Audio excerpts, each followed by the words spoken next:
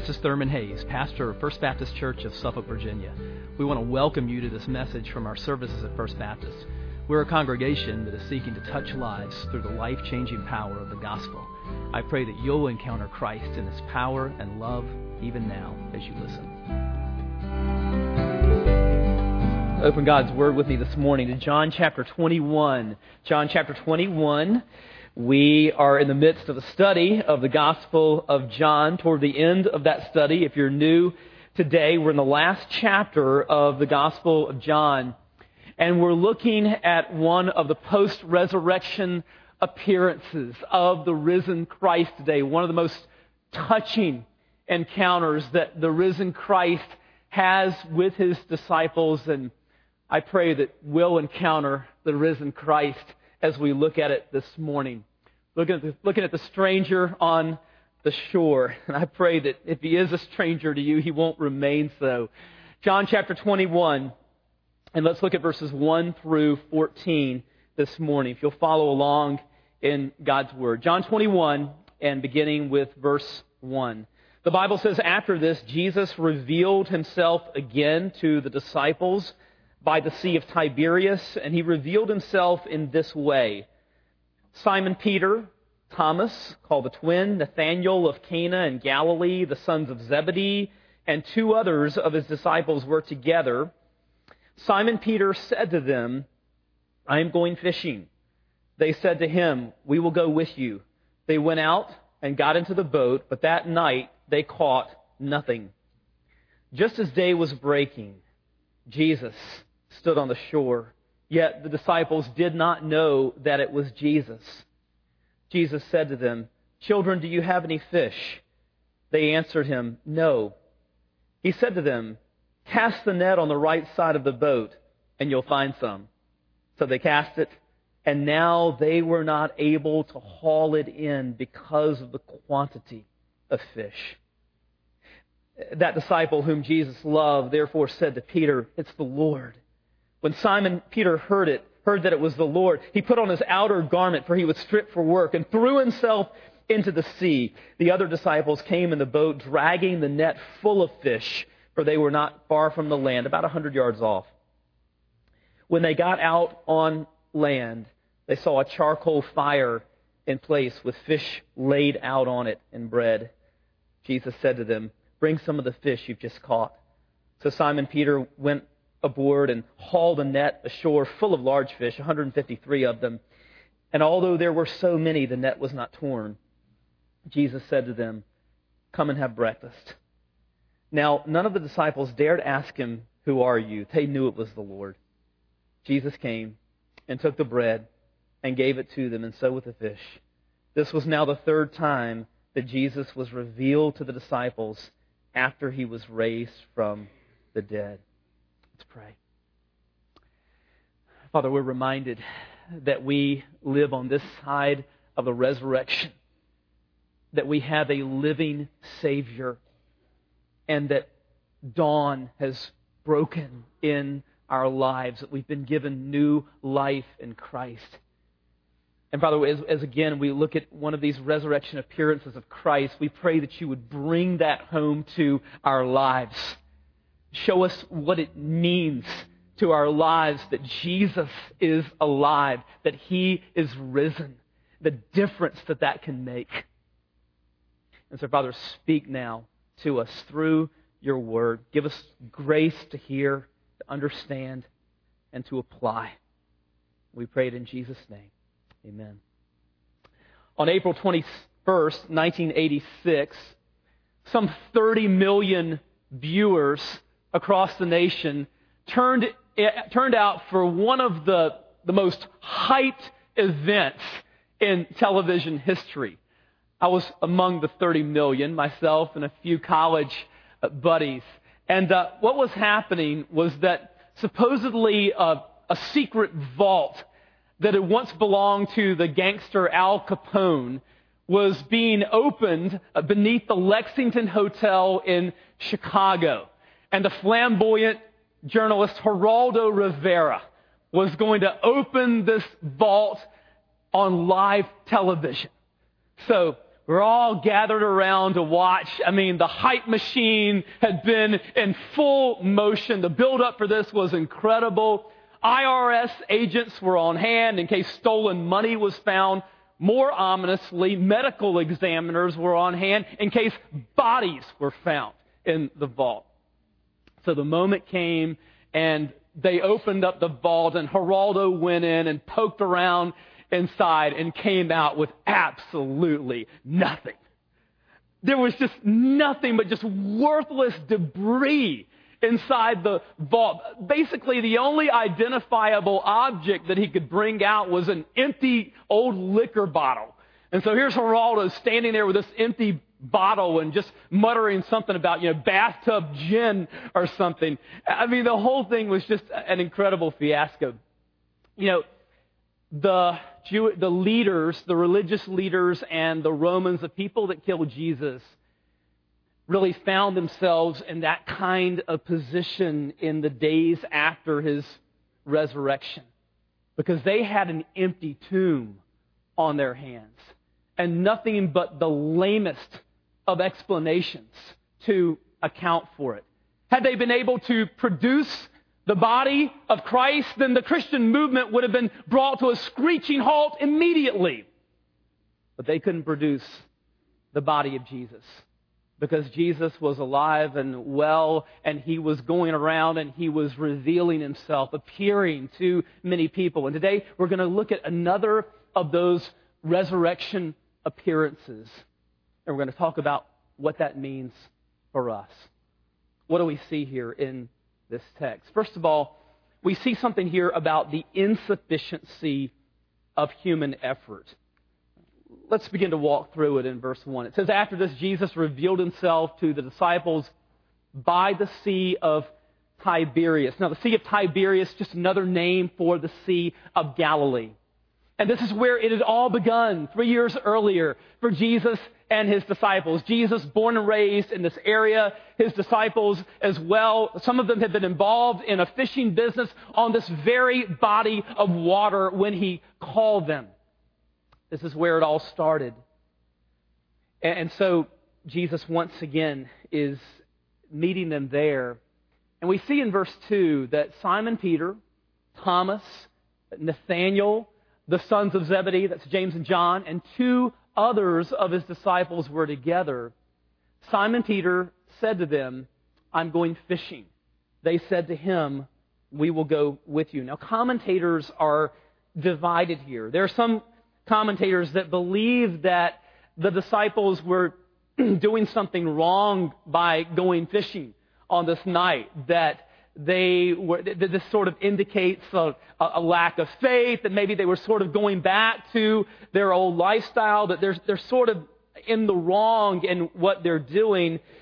Other commentators would disagree, and you can count me in the latter category. I don't see here that they're doing really anything wrong, and I say that for a couple of reasons.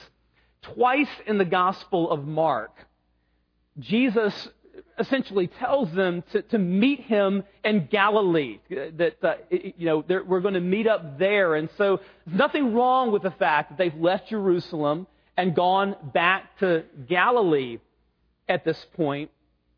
And really nothing wrong with the fact that they're going fishing either. My professor in seminary on the Gospel of John was G.R. Beasley Murray, who wrote a massive commentary on John. And Dr. Beasley Murray says that just because Christ has been raised from the dead doesn't mean that these guys don't have to eat. And not only do they have to eat, but even if they were going to sell some of these fish as a means of provision for their families and for the support of the gospel, there wouldn't be anything wrong with that either. The fact that they're going fishing at night might indicate that. It might indicate that usually they put the fish on the market early in the morning after a night of fishing. But even if they're doing that, certainly the Apostle Paul was a tent maker by trade. Even as he planted churches and did missions, Paul still at times exercised his trade of tent making as a means of provision and a means of the support of the gospel. And so even if that's happening here, I don't think this indicates necessarily a lack of faith or that they're doing anything wrong. However, they do have a higher calling at this point. And it happens early when they first met Jesus. What did Jesus say to them? At this very place, on this very body of water, when they first met Jesus and He called them, what did He say to them? Follow me and I will make you become fishers of men.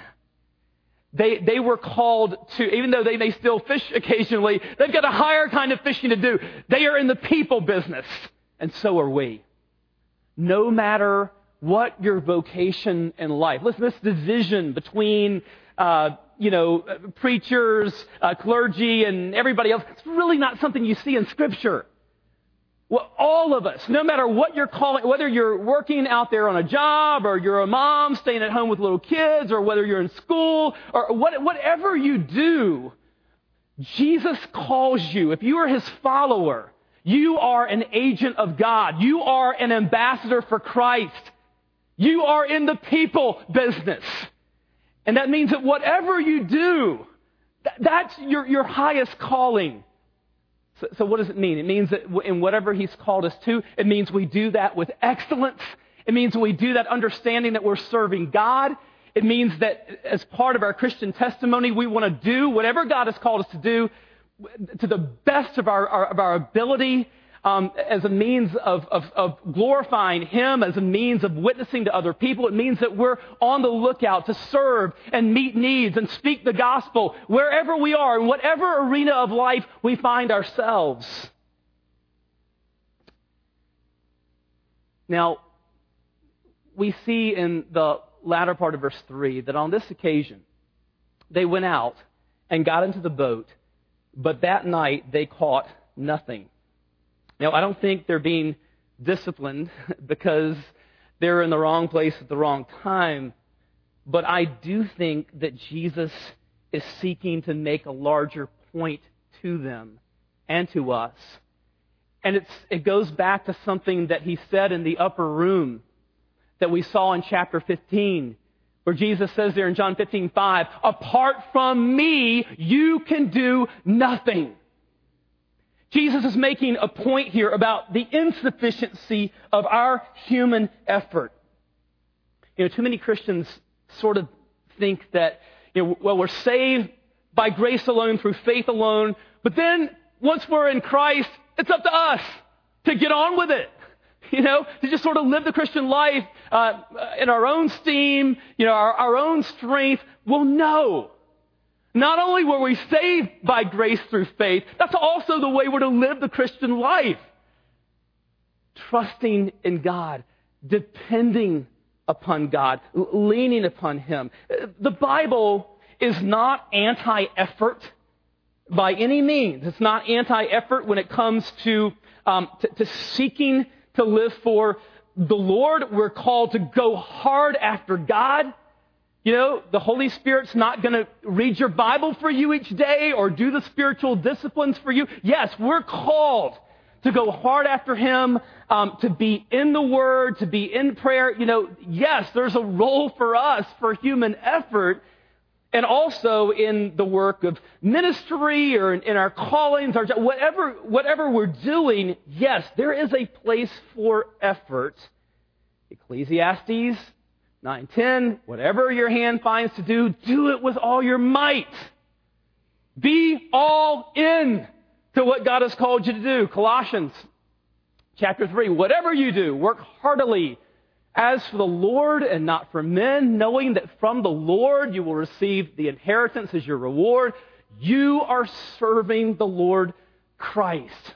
So whatever He's calling you to do it with excellence, work heartily, understand that you're doing it for His glory, that Jesus is your boss, whatever you do, and you want to please His heart, and He's going to reward that. You are serving Him.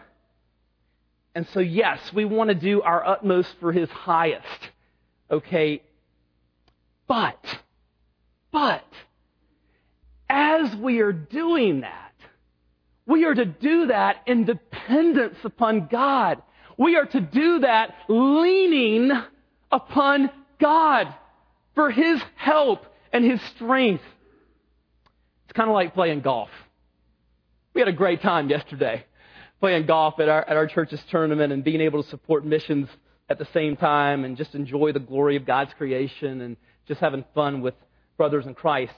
But you know what? In golf, and I'm not an expert at this, okay, but I know it to be true. In golf, you do have to concentrate on every shot, but if you're tense, if you're angry, if you're stressed out, you can't play golf. You just can't. Your muscles tense up, and you have no control of where the ball is going to go. And so it's the type of thing where you're locked in, and you're focused, and you're concentrating on each shot, but yet at the same time, you've got to be relaxed. You know, you've got it, and see there. I think that really gets at the way that we're to live the Christian life and the way we're to do ministry, the way we're to engage in the callings that God has put on our lives. Yes, be all in, work heartily, do it with all your might. Yes, but do it leaning upon God. Do it prayerfully, in dependence upon God, understanding that it's not just you. You're just a vessel. God's involved here. You know, and so it's not all on you. Depend upon the Lord. Trust in Him. Depend on Him and understand that this is not just about you.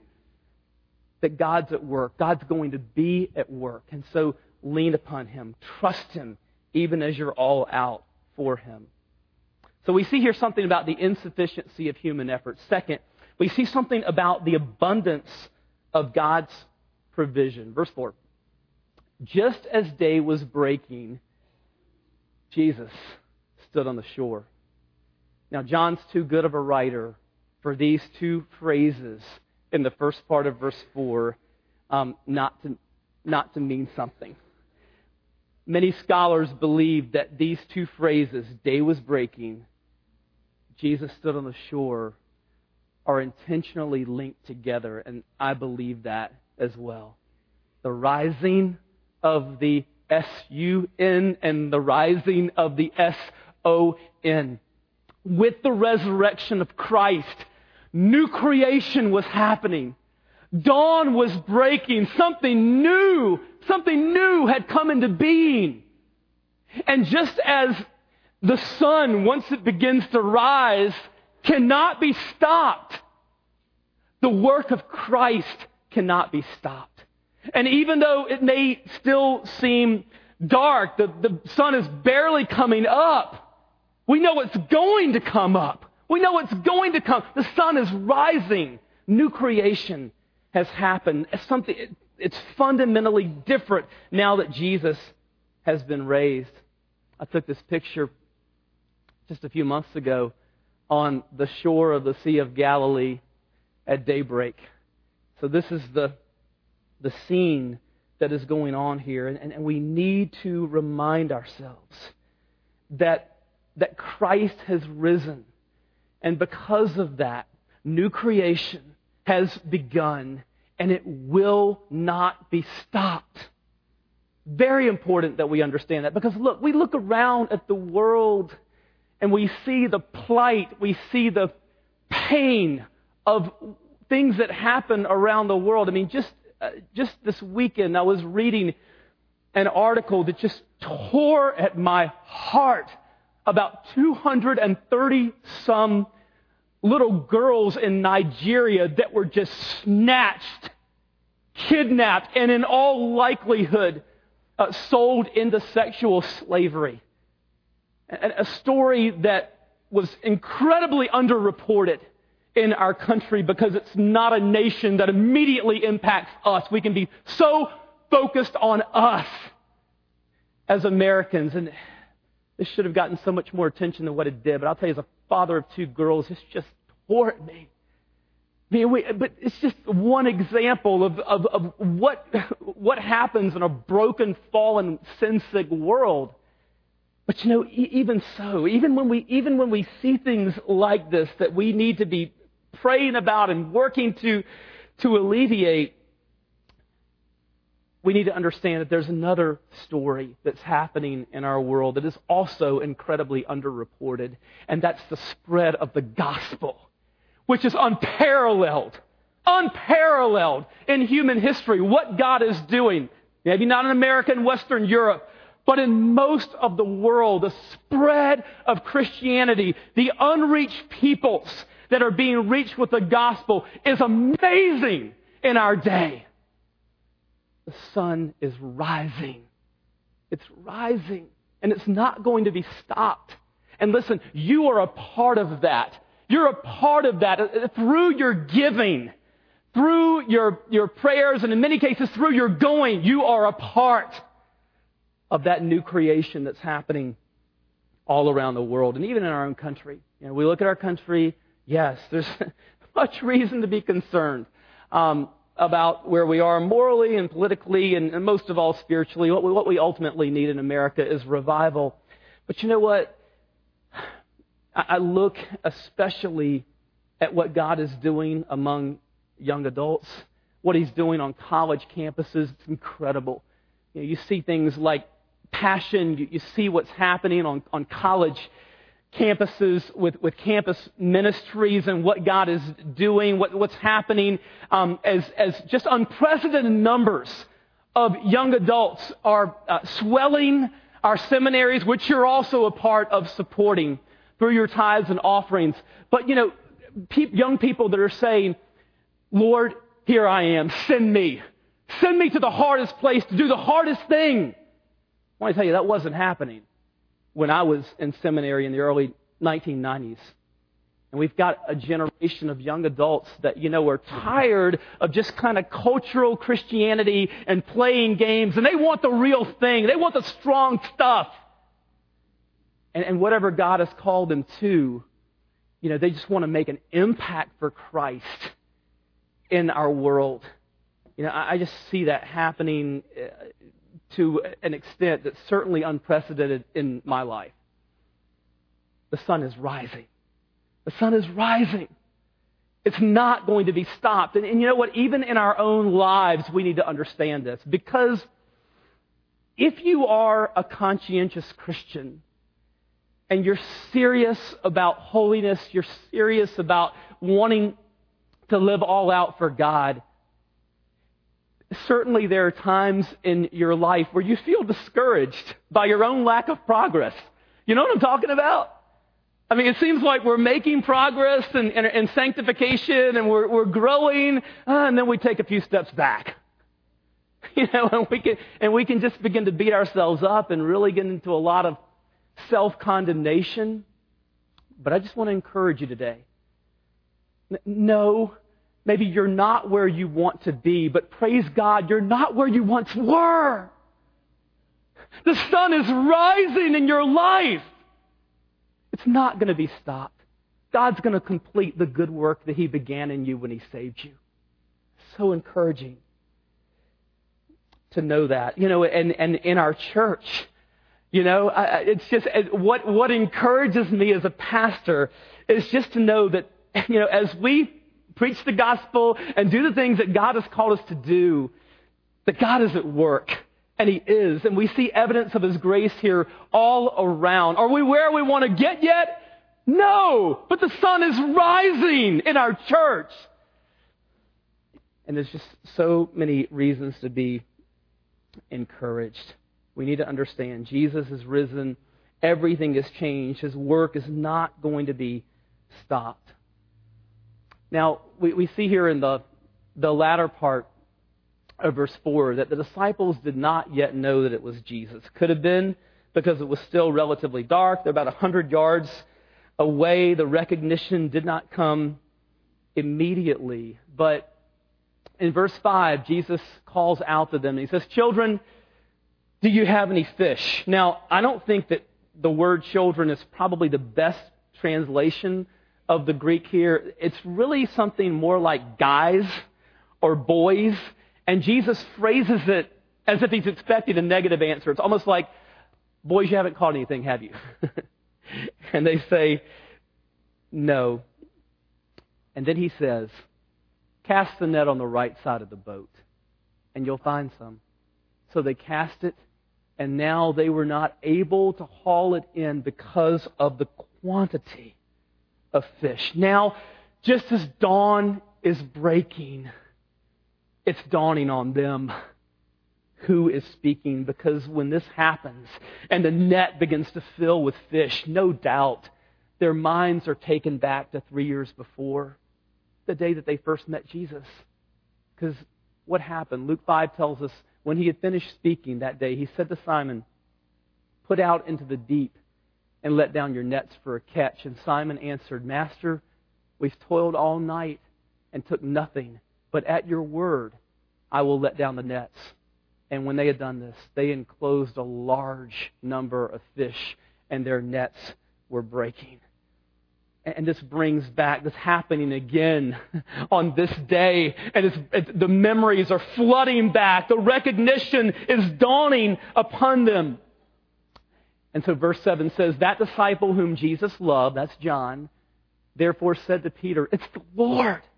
When Simon Peter heard that it was the Lord, he put on his outer garment, for he was stripped for work, and threw himself into the sea." Now, the reactions of these two guys are just quintessential John and Peter in this text, because John is the one with the quick spiritual insight. He recognizes Jesus first. Peter is the person of quick action. He jumps into the sea. And the message, there's a message here for us, and that is that just as Jesus' disciples were made up of people with very different kinds of personalities, so it is in the family of God. We come from different backgrounds. We're bringing different experiences to the table, different personalities, different temperaments, different spiritual gifts and abilities, all of that. But you know what? I believe that in every New Testament church, God has put the people in that local body of believers to get the job done. And He's going to use all of those differences to do that.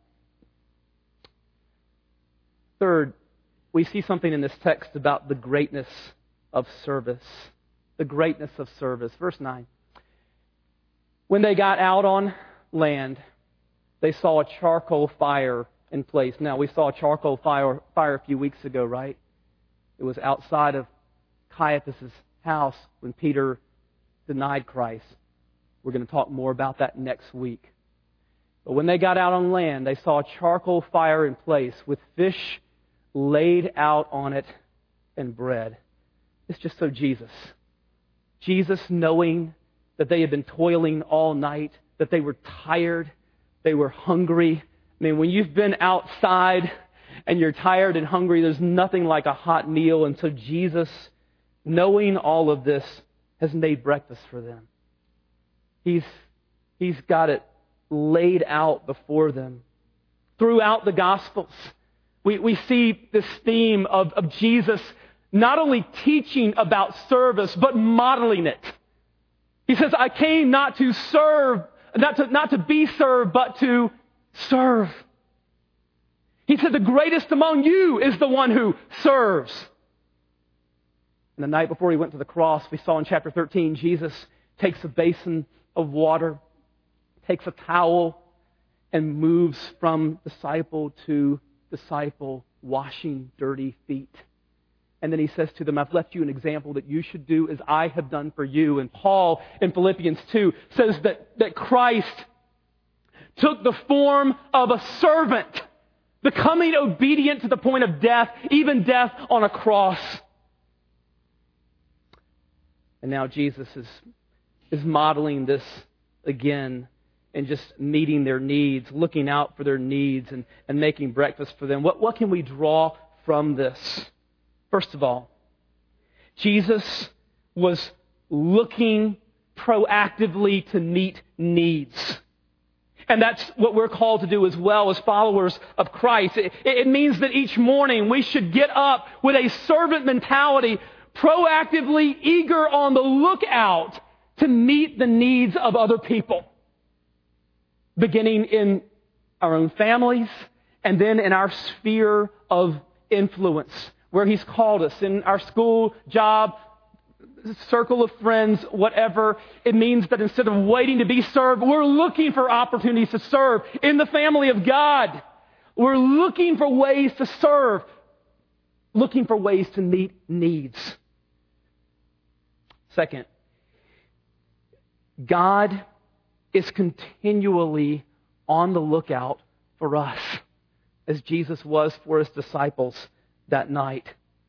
God has your back. He has your back. He's constantly on the lookout for you. He knows your needs. And He's leaning forward to meet them. And that should go a long way toward alleviating our anxiety and fear.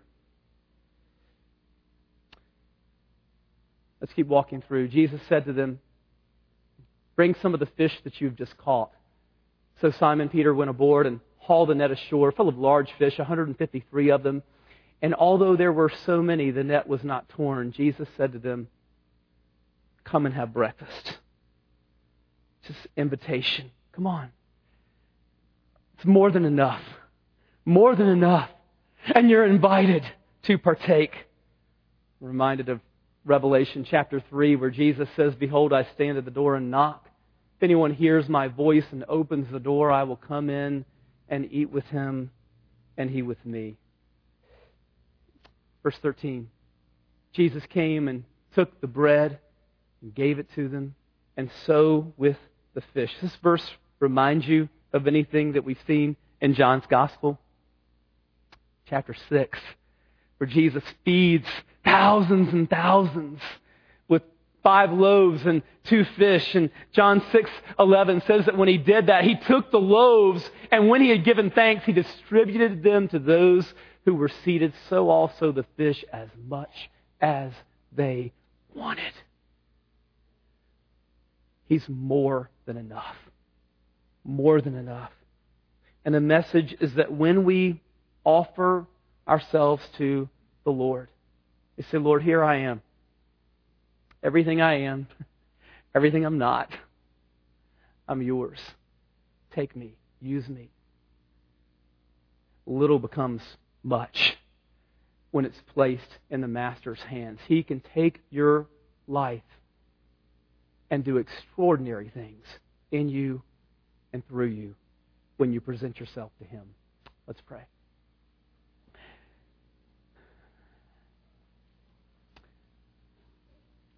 Father, I pray for anyone here today for whom Jesus is still a stranger. Father, I pray that Jesus would become Savior and friend. Father, I pray that you would open eyes of hearts to see Jesus and His love and His beauty, and to respond to the glorious good news of the gospel. Because, Lord, we know that not only were fish laid out on the grill that morning, but that Jesus was laid out on a cross for us, sacrificed Himself, took our sins upon Himself, died the death that we should have died, so that we could experience life, even as He was raised from the dead. So we just continue to reflect before God in these moments. Jesus invites you to come and to experience new life, fellowship with Him. The work has been done. Christ was laid out on a cross, took your sins upon Himself, was raised from the dead so that you can have forgiveness of sins and new life, eternal life, if you'll repent of your sins and trust in Him. He's inviting you to that new life today. Many of you here today know that you are in Christ. Maybe God is saying to you today, afresh and anew, to present your life to Him as a living sacrifice. Say, "Lord, here I am. Take my life. Everything I am, everything I'm not. Form me, shape me, use me in your service." Maybe God's speaking to you today about being a part of this church family as we do life together. In just a moment, we're going to stand and sing. And if God's speaking to your heart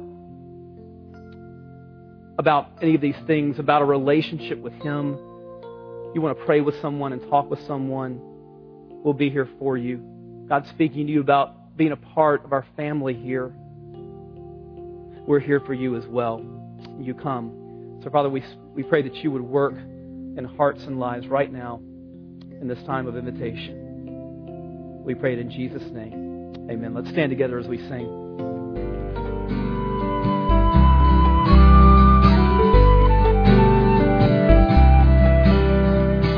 I hope you've been blessed by this message. Christ is the answer for every need, now and for all eternity. As someone once said, Jesus plus nothing equals everything, and everything minus Jesus equals nothing. Have you trusted in Jesus as your Savior? If not, why not now? His arms are open wide to receive you. It may help to pray a prayer like this. Father, I know that you are holy and that I have sinned and fallen short of your glory. I know that you are a righteous God who must punish sin, but I believe that your Son Jesus took my punishment for me, died in my place, and rose from the dead so that I could have eternal life. Right now, I turn to Jesus and trust in His finished work for me. In His name I pray. Amen. You know, the Bible says this in John 1:12. To all who did receive Him, who believed in His name, He gave the right to become children of God. And that means that if you've received Christ, God has adopted you as His beloved child, His very own son or daughter. Just imagine it. Almighty God, the Lord of this universe, the one who possesses all authority in heaven and earth, is now your loving Father, and you are His child. You say, I love Him. How can I honor God with the rest of my life? Well, when you love someone, you want to spend time with them. We get to know God through His Word, through prayer, and through His people. I would encourage you to pick up a copy of the Bible and begin to read it. Begin to pour out your heart to Him in prayer. And find a church family where the Bible is preached, where Christ is exalted, and where His love is flowing. If you're local, I want to invite you to the church I pastor, First Baptist Church of Suffolk, Virginia. I'd love to meet you and help you in your Christian journey. I would love to connect you to some other people who love the Lord and who would love you too. Come to one of our services. We worship at 8:30 and 11 on Sunday mornings. Be sure to speak to me before or after the service. Maybe you live outside our area. I'd love for you to write me. My email is pastor@fbcsuffolk.org. Tell me what God is doing in your life. If you have spiritual questions I could help you with, please let me know. We're on this journey together.